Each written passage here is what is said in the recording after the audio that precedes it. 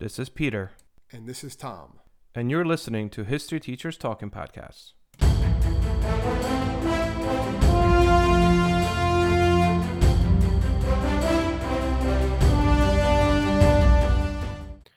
All right, this is Peter Zablocki and Thomas Reska, and welcome back to our podcast. This is an interesting one, Tom, I think, right? Yeah, this is one that you were very excited to do. Came out of nowhere. I think you were feeling, I don't know, it was my wedding anniversary, but I guess you're the one that's feeling romantic. I mean, your wedding anniversary was yesterday, wasn't it? Or 2 days ago? When was your wedding anniversary? Veterans Day. Yes, it was Friday the 11th. So naturally, you told your wife we can't celebrate our anniversary because it's Veterans Day. We need to celebrate that instead. That's exactly what we did, yeah, and that would have gone over very well with the missus. What we're talking about today is the courtships that presidents did. Basically, being a president, and since all the presidents have been male so far, right? You would think they're the most powerful men in the world, things of that nature, but yet they still have to go through quite a bit in order to win the hearts of the women that they want to marry. So that's what we're going to be looking at a little bit today, just how some of the presidents met their wives, not everyone, how they met their wives in the courtship, and you can see how it kind of evolved over the years too, because it was very different. The ones obviously from the 1780s and the 1980s were very different, how they would meet each other and how they would court one another, more or less. Just kind of look at this again, as you mentioned, we're not going to talk about all of them. We're going to try to look at some of the more interesting ones. Not to say the other ones are not interesting, but getting a few things out of the way. All presidents but one, and that's James Buchanan, although he's on here trying to court someone. He's on here. There's a reason, yes. We'll talk about that one. Yes, we'll talk about that. But James Buchanan is the only president of the United States to never marry. Besides that, every other president was married. Some of them, actually, their wives passed away before these guys became president. So that's also an interesting thing. The longest marriage, Jimmy and Rosalind Carter, because Jimmy is still alive. People tend to forget that, but Jimmy is still there, have been married for 75 years. They're coming up on their 76th anniversary. That's insane. I mean, actually, they just had their 76th anniversary, Crazy. July 7th, 2022. I think that's intense. So, I'm going to start there, even though we're going to go backwards and talk about Washington's and all that stuff. I figure since these guys have been together for the longest, by far, of all the presidents, let's celebrate them first. So, Jimmy met Rosalind when he was 3 years old and she was a newborn. As weird as that sounds, they were neighbors and their parents were really, really good friends. So Jimmy, Jimmy's a little older in high school. He doesn't really pay attention so much to Rosalind. And then he winds up joins the Navy, right? So he joins the Navy, and then he comes back from the Navy after his first deployment. And at this point, Rosalind's older, and she's a freshman in college, and he sees her, and he's like, whoa, okay, where have you been my whole life? Asks her for a date. She's kind of like, all right, fine. So they go on a date. He's 20, she's 17, and she's technically just, first year of college. They go to the movies, and they actually don't remember what movie they saw, but apparently love was love at first sight, at least for Jimmy. And he basically asked her right away, and this comes up a lot. He's just like, I want to marry you. And I don't know if you noticed this, but looking at these stories, a lot of these guys were like, hey, let's get married.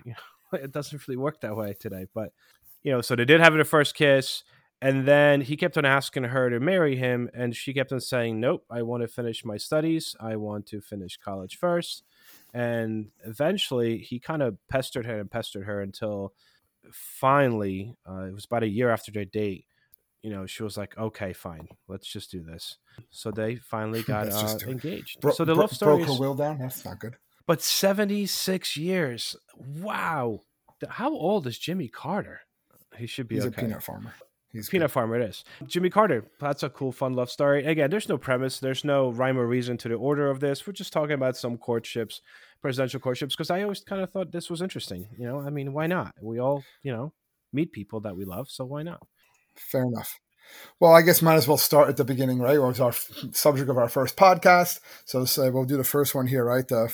So let's look at George Washington a little bit. So Washington, obviously we all know Martha Washington, but when he met her, she was actually a widow and very wealthy. She had a lot of other suitors because of her wealth. Washington was a colonel in the Virginia militia. He didn't really have much money, but he was a pretty high social ranking. And that's really how they met each other. We're meeting on these social scenes. They would have these parties, like a wealthy family would throw this party. They would invite people and they would come and that's how they really meet each other. That's really the only way they did it back then. You didn't have all the websites, I guess now. You didn't just go to people and meet someone at like TGI Fridays and stuff like that, which was the first singles bar, believe it or not. Well, but yeah. Wait, so TGI Fridays was the, what do you mean the first singles Yes, bar? It was the first singles bar. Yes, it was. That could be a future podcast. We can look into it.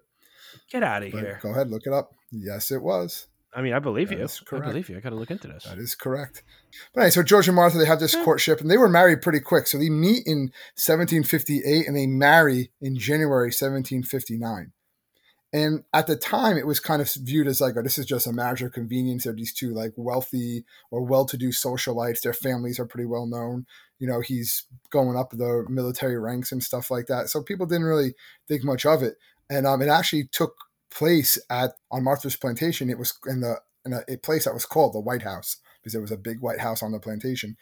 It was kind of like, oh, okay, foreshadowing what was going to happen a couple years later, right? And they were happily married for over 41 years. They never had children, like we talked about, but it was a marriage where everyone said, Martha was his rock, especially during those times through the war, Revolutionary War and things of that nature. But yeah, it was basically just met on like a social scene.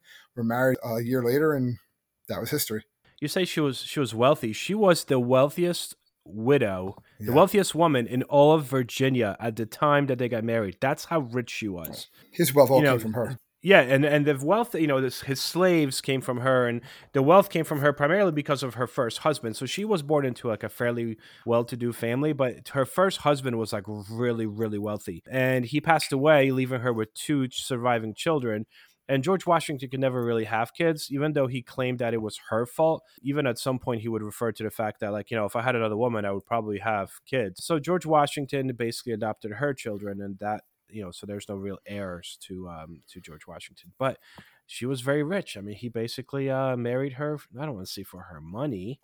That would be kind of cruel to say, huh? Well, it was social status. It was, again, it was a marriage of, maybe it started out as a marriage of convenience, but then it definitely didn't stay that way. Let's put it that way. Let's talk about some other ones. I mean, we have, instead of Abigail Adams, I actually found a story of their son's courtship very interesting.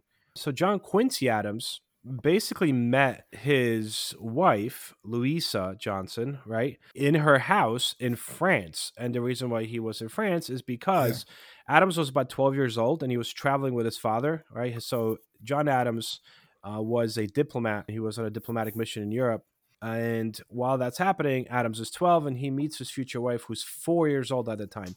And this is in 1779. They meet again in 1795, so about 16 years later. At that point, 1795, John is now a minister to Netherlands, and he starts courting his wife and telling her how, like, I think you'd be great, we should get married. But at the same time, this is kind of messed up.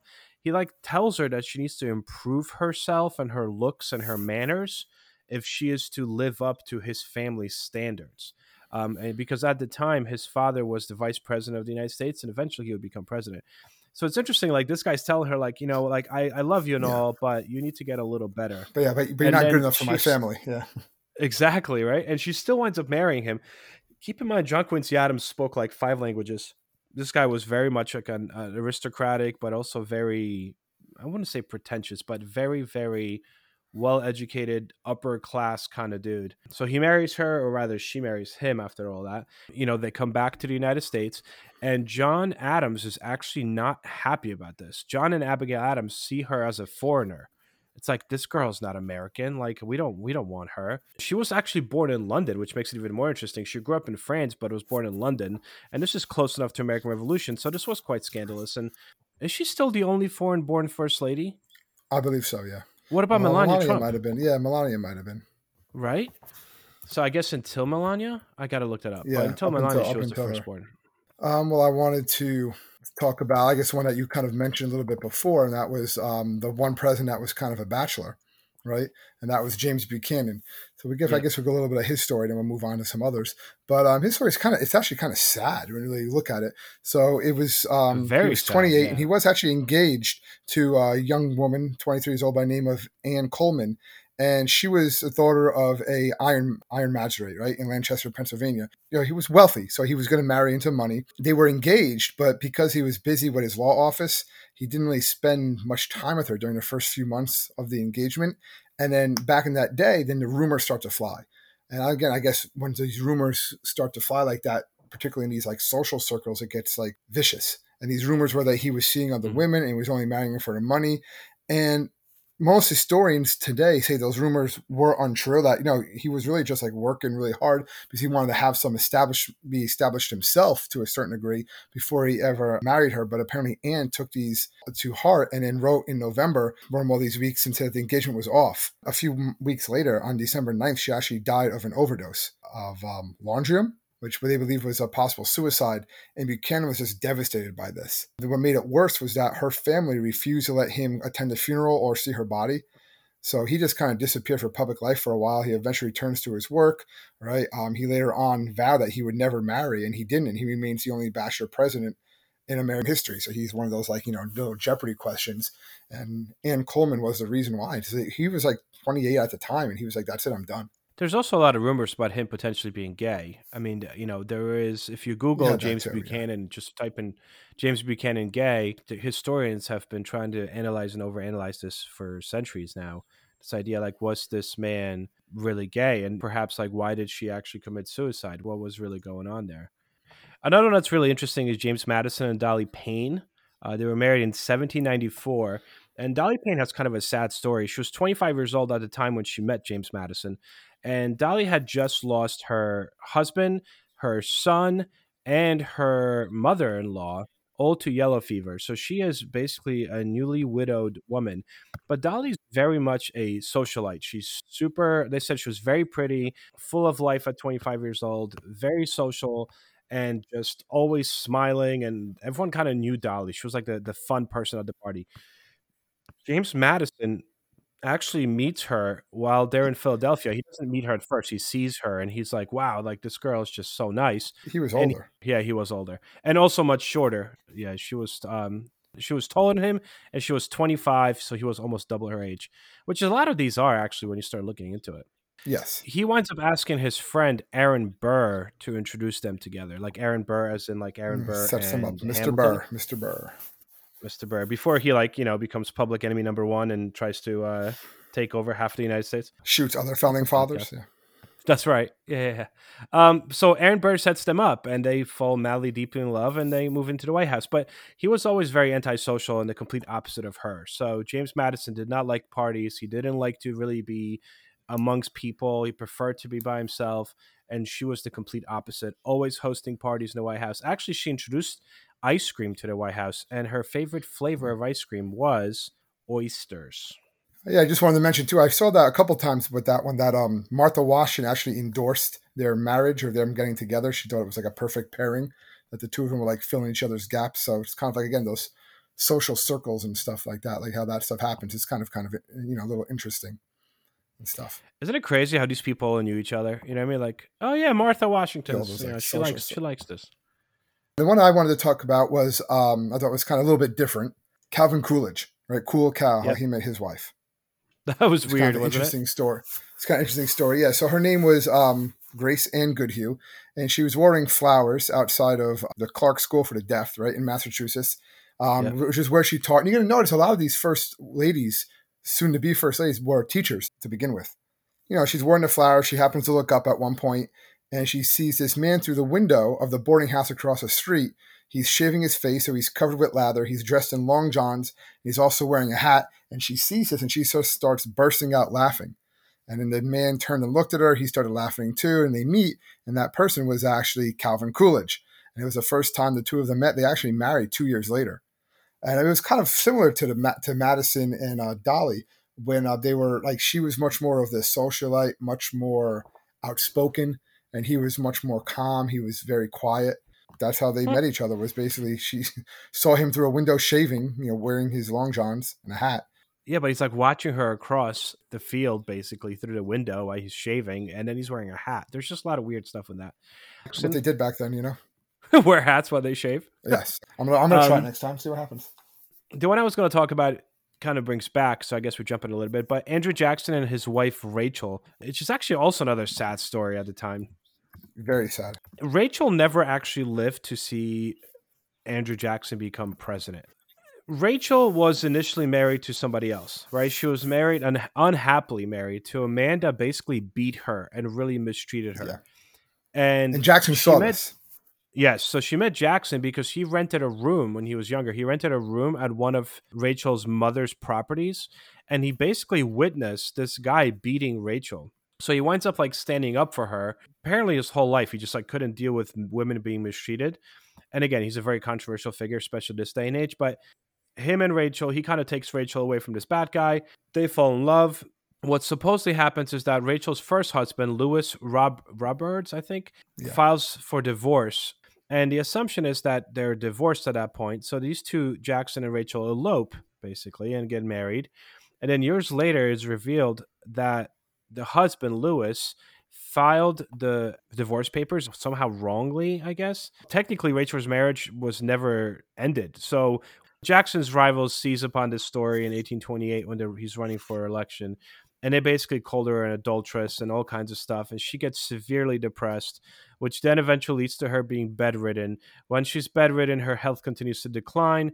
And then eventually she winds up, from all the stress, getting a heart attack. She never sees him be president, but he is elected because she dies about a month after the election. Hello, my name is Peter Zablocki, and I'm a historian, author, and college professor. I'm thrilled to invite you to check out Evergreen Network's History Shorts podcast. Every Tuesday and Thursday, join me on a journey through time, exploring the little-known and hidden gems of history. In each bite-sized episode, I'll dive into my original research to bring you intriguing historical curiosities you've probably never heard of, uncovering the fascinating stories that have shaped our world, from forgotten figures to overlooked events. And the best part? I've condensed all this historical goodness into manageable chunks, perfect for your on-the-go lifestyle. Whether you're commuting to work or squeezing in a quick break, History Shorts fits into the little time you probably think you don't have. Subscribe now and never miss an episode of the History Shorts podcast, available wherever you get your podcasts. And he basically believes that this was caused by his political enemies. Yeah, well, he also blamed all of them he blamed everybody for that. So he was definitely, he wanted to get back at those people, and he did. But he thought she would wake up. That's what he was hoping after she died. He made sure that she was dressed in a nice gown and that all the blankets were warm just in case she was cold when she woke up. So he was distraught. Yeah, isn't that crazy? For sure. They buried her on Christmas Eve, and she was dressed in a white gown and shoes that she specifically picked out to wear at the inaugural ball. Like, she never got to it, but like, it's just, that's kind of creepy. I thought it was creepy. It's grief. True that. I'm going to skip forward a little bit, but Harry and Bess Truman. So they had this, like, obviously, like a very deep connection. And it was one you saw with some of the other ones too, is that they actually knew each other when they were very, very young. They went to Sunday school together. Mm-hmm. And like he even children. says when he saw her curly, he saw her curly hair. That was it. He was done. He was done with her. She had the golden curls and the most beautiful blue eyes. And they went to Sunday school together. They went to fifth grade through high school together. They graduated in the same class, and they pretty much stayed together pretty much the whole time. These are like high school sweethearts. His children later, right? Like, I don't think my father ever even looked at another woman in his life other than my mother. You go forwards, I go backwards. All right, so I go backwards to Eliza Johnson and her husband, Andrew Johnson. So Andrew Johnson is the first president to ever be impeached, following Abe Lincoln. I probably should give you Abe Lincoln too, but we'll get to him. Eliza and Andrew Johnson met up as teenagers in Greenville, Tennessee. She recounted a popular story of their first meetup that she was basically chatting up some friends outside of school one day when she spotted this newcomer, Andrew Johnson, rolling into town for the first time. She was 16 and still in school. He was 18. And they struck up this courtship very shortly thereafter, after meeting outside of school. He never went to the school he never even knew how to read or write. And this is an interesting story. They actually started becoming closer because he asked her to teach him how to read and write. And Eliza started basically teach him. And as she started teaching him, and they fell in love and married shortly thereafter. But it's interesting how this is a guy that becomes the president of the United States. And he didn't know how to read or write until he was like 18 years old. And if it wasn't for Eliza, he would not have known how to do that, which I thought was kind of interesting. And then, kind of staying in the old times, if you look at Ulysses S. Grant, he meets his wife, Julia, through her brother. So Ulysses S. Grant, future president of the United States, meets Julia because of his West Point roommate, So she's actually his roommate's sister. So he winds up staying at the roommate's house at one break, and he meets the sister, and he's like, "Whoa, like I like this girl," and he asks the brother if it's okay if he courts the sister, and then the brother's like, "Good luck," because she's never usually interested. And the two kind of really hit it off. Their main two things that they really like together and agree upon is poetry. They kept on reading poetry to one another, and they both had a fondness for horses. As they're like kind of talking and he's courting her, she had this yellow canary that apparently died, and Grant built her a small yellow coffin for her pet canary, and like she thought it was like the sweetest thing. Again, a little weird, but okay. Yeah, chocolates, flowers, and coffins. Why not? That's what's up, right? And then he winds up basically going to the Mexican-American War before they're able to finish the courtship. So for 4 years, more or less, they correspond back and forth through letters, like passionate love letters. And he's just like, "Please wait for me, please wait for me." This takes years. Obviously, it works out. Even though he was in Mexico, he would like find like a wildflower in the banks of the Rio Grande and send it over to her. It was kind of a cute love story. And once he got back, they basically said, "Let's do this," and they got married. But yeah, the one thing that stood in the way though, which is interesting, because Grant's family was very abolitionist, and actually they refused to eventually attend the ceremony. Yeah, because Julia's family owned slaves, so not she didn't, but her family did. So there was a lot of discrepancy between the two families, which I thought was kind of interesting for the time. One other thing about Grant, his wife actually had a lazy eye. Yeah, very self-conscious about it. And he was becoming so famous. Yep. And then he was like, "You look beautiful. Stay." Well, since I'm skipping forward, you're going backwards. Let's look. I thought one that was also very interesting. You're going to see a lot of these presidents. You have to be a confident guy, and this president definitely was. And you hear how he courted his wife. It was the same thing, and that was Lyndon B. Johnson and Lady Bird Johnson. That was crazy. So basically, he spots her right on a trip to Texas. And he goes up to her and says, "I'd like to meet you for breakfast the next day." She says yes, even though she later says, like, I was going to skip. I wasn't even going to go. But when she was out that morning anyway, she kind of just ran into him like somewhere else. She's like, "Oh man, you're the guy who was about to ghost basically for breakfast. But now you see me, so I guess I'm stuck with going." So breakfast turned into a day of driving. He proposes that day. That day he proposes to her. They take a trip the next day. He takes her to meet his parents. And all this kind of takes, her name is Taylor by surprise. But, Johnson was just confident about his start, and she eventually says yes. And you can notice that happens a lot of times. I think we forgot to mention that some of the other times is that they asked this person to marry them several times before they say yes. Like, it was actually commonplace in like the 1700s, 1800s. Women would never say yes on the first marriage proposal. There were several marriage proposals you had to do. So I guess, that was still kind of somewhat happening. But I guess you meet someone and ask them to marry on the very first date is a bit much. But they were married in 1934, and they stayed married, obviously, through the years. But he just knew it. He was like, yep, we're getting married. And then she was actually at first going to skip the date altogether. I thought that was kind of interesting.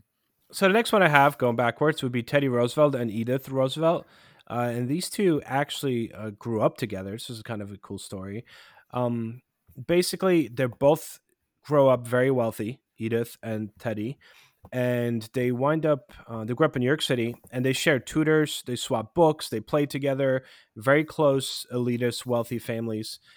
Edith was actually really good friends with Teddy's sister, Corinne. And what happens is as they get older, they drift apart. And then Roosevelt winds up going to Harvard, and he winds up marrying Alice Hathaway Lee, who was a young, beautiful woman. And then Alice, after giving birth to the couple's daughter, also Alice, winds up dying the same day that Roosevelt lost his mother. Talk about a bad day, huh? Yeah. So tragedy is said that broke his heart.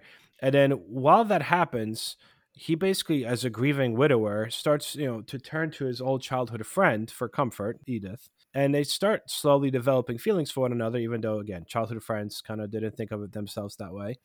Until newspapers wind up breaking the news of the fact that they got secretly engaged. And only then did Roosevelt go back and kind of like let his family in on the secret. It's like, yeah, we're engaged. All right, well, let's go into the more modern era. All right, one that there was actually a courtship, there was actually a movie about, called South Side and Me, or South Side and Me, You and South Side, made by Spike Lee. And it was basically Michelle and Barack Obama. So how the story goes is they met at Sidney Austin LLP, which is a law firm where they both worked. They were both Harvard graduates. And basically, Michelle was assigned to be Barack's mentor. And he went by the short name Barry at the time. And he constantly asked her out, and she kept on saying no, because she just thought he was like this, like, smooth talking, like ladies man and stuff like that. And she thought this was going to be like too tacky, so I'm not going to out with him. And he eventually, kept on persisting. And she eventually just says, yes, fine, just to get it done. He actually offered to quit his job at the law firm if she would agree to go on a date with him. So they go out, and he picks her up, and he's wearing, like, she says, she was very unimpressed because he came dressed in like a sports jacket and had like a cigarette hanging out of his mouth. She's like, all right, fine, let's just go on this date, see what happens. So they go on date to lunch at the Art Institute of Chicago. They go see a Spike Lee movie, Do the Right Thing. And then they go get ice cream at Baskin Robbins. And he says, I treated her to the finest ice cream Baskin Robbins had to offer. And they said right there is they sat there eating ice cream on the curb. And it's actually where they also had their first kiss. And he says, should we eat ice cream so it tasted like chocolate? And that first kiss is actually, there's a plaque there now, I believe. So it's like the spot where they had their first kiss outside of Baskin Robbins. And they dated other times. She actually brought up the idea of marriage, and he said no at first. And then about a year and a half later, she brought up again at dinner, and he said no. But later, he already had it planned out. Later that day, at dinner, when the dessert came out, there was like a box, whatever, on it. When they opened it up, there was the ring, and they got married in 1992. So, and that's basically the rest is history there. Let's do Ronald and Nancy Reagan, and then you could do Trump. You have Trump, right? Do you find anything for Trump? I have Trump's one is short, but it's like it's Trumpy. It's Trumpy. Okay, so let's do Ronald and Nancy first. This one's kind of interesting as well. I mean, they're all in their own way are interesting, but basically the reason that Ronald Reagan, who is an actor, meets his wife Nancy, who is also an actor, is because of the infamous communist Red Scare in Hollywood. And basically, he is president of the Screen Actors Guild at the time, who's kind of assigned to resolve the issue of known communists within the Hollywood, upper echelons. And his future wife Nancy, who at the time was known as Nancy Davis, basically found her name listed on the blacklist, as communist blacklist. And she kind of freaked out. She's like, wait, I'm not a communist. What is this about? So she winds up schedule a meeting with the president of the Actors Guild. And this happens to be Ronald Reagan. And basically, she's like, I'm not a communist. I don't know why my name's on this list. And they wound up hanging out till like 3 a.m. talking. Well, it matched someone else's name that was on the list. I saw there was some discrepancy, right? That this was untrue. Yep. Yeah, because that happened in 1953, and they were married by 52. So how could this really happen? But it was a story that they always went with. So they always went with that story. And even though I was going to get to that, the idea was that supposedly they met and fell in love because she cleared her name because it was a case of a mistaken identity. But then, as you mentioned, it's supposedly she was not put on this list until they were like already together. So apparently the real story, which is less interesting, is the sheer fact that they were simply just set up to go on a date. Like that's all that it really was. She basically wanted to meet him, and he wanted to meet her, and a friend invited the two of them to some dinner party, and that's how it worked out. But they never said that. Apparently, historians think that might have been what happened, but according to their story, he cleared her name from being a communist. And it kind of fits better with his motif of being this like communist, fighter, I guess. You want to finish up with Trump? Biden has an interesting story too, but the Trump one is pretty short. All right, short. so let's finish. Yeah, finish both of them. Former President Donald Trump. What basically happened with him was that he was 28 and Melania was he was 52, right? And Melania was 28. He was actually still married to his second wife Mara Maples at the time, but they were separated. And it was actually at a New York Fashion Week party in 1998 where he was actually there on a date with an individual. But when he saw Melania, he said he went crazy for her. So when his date went to the bathroom, he went and approached Melania and asked for her number. and she gave it to him. And that's basically how they met. And they started dating shortly thereafter. So he was basically just on a date and with someone else. And then it was like, oh, he said she was not very interesting. And Melania was much more interesting. So that's why he went after her. And the rest was basically history. They started dating for a while. And then in 2005 is when they got married. You wanna finish us up with Biden? So we had Trump. So now we're going to do the most recent president at the time of this podcast, right? Joe Biden. And this is another one that it starts off a bit sad. They have been married for 43 years. He lost his first wife and baby daughter in a car crash in 1972, and then he devoted himself to being basically a father to his two young sons. And he first encountered Jill 3 years later through a blind date set by his brother. His brother kept on trying to set him up on all these dates, apparently. He's talking about he was never interested. Finally, he said, fine. And they started seeing each other in 1975. They didn't marry until 77, but he actually proposed to her 5 separate times. She was always like wary of making any promises that she couldn't keep to like her, really the sons, what she really talked about. She just saw that he was so dedicated to his boys that she loved them also, that she just didn't want to like do anything that could possibly like upset them in any way. She didn't want to upset the boys in any way. So that's why she was always kind of wary about ever getting married to him. But eventually, obviously, they do, and they've been together for 43 years since then. So you see a lot of these presidents were married before. There was a lot of like heartbreak and like in their lives beforehand. And then a lot of them also, they struck out quite a bit in those first few proposals. A lot of these presidents proposed several times before they eventually say yes. Yeah, today, like, hey, would you like to marry me? No. Oh, I guess that's it then. Okay. Like, no, yeah, this never gave up. I didn't end. I mean, if I asked my wife to marry me and she said no, I would have been like, all right, well, I guess the rest of today is going to be awkward and I'll see you around. But I guess that's not how it was. There'll be no tomorrow. Anyway, so that was an interesting topic, but I think it was a fun one. It's something a little different. So as always, thank you everyone for joining us to listen to our podcast. Again, an unconventional one nonetheless, but I think it was fun. So with that in mind, if anyone needs to contact us, please feel free to do so. You could find us at www.historyteacherstalkingpodcast.com. We're always there to answer any of your questions. Thank you so much, guys, for tuning in, and we'll talk to you guys next week. Stay safe, everybody.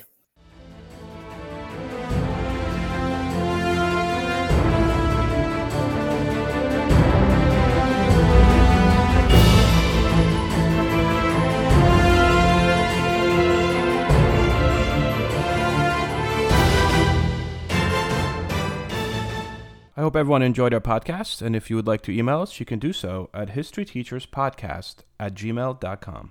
Hey, podcast listeners, I'm Paul Brandis introducing my podcast, Countdown to Dallas.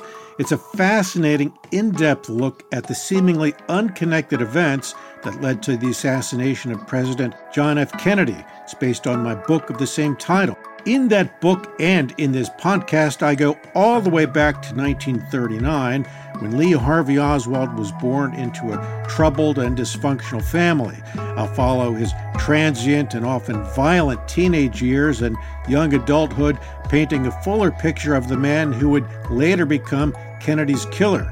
I also take a look at events unfolding in that era, like Cuba and Vietnam, and I'll unpack the conspiracy theories too, not one of which has ever been conclusively proven. Subscribe to Countdown to Dallas at evergreenpodcasts.com or your favorite listening app, October 31st.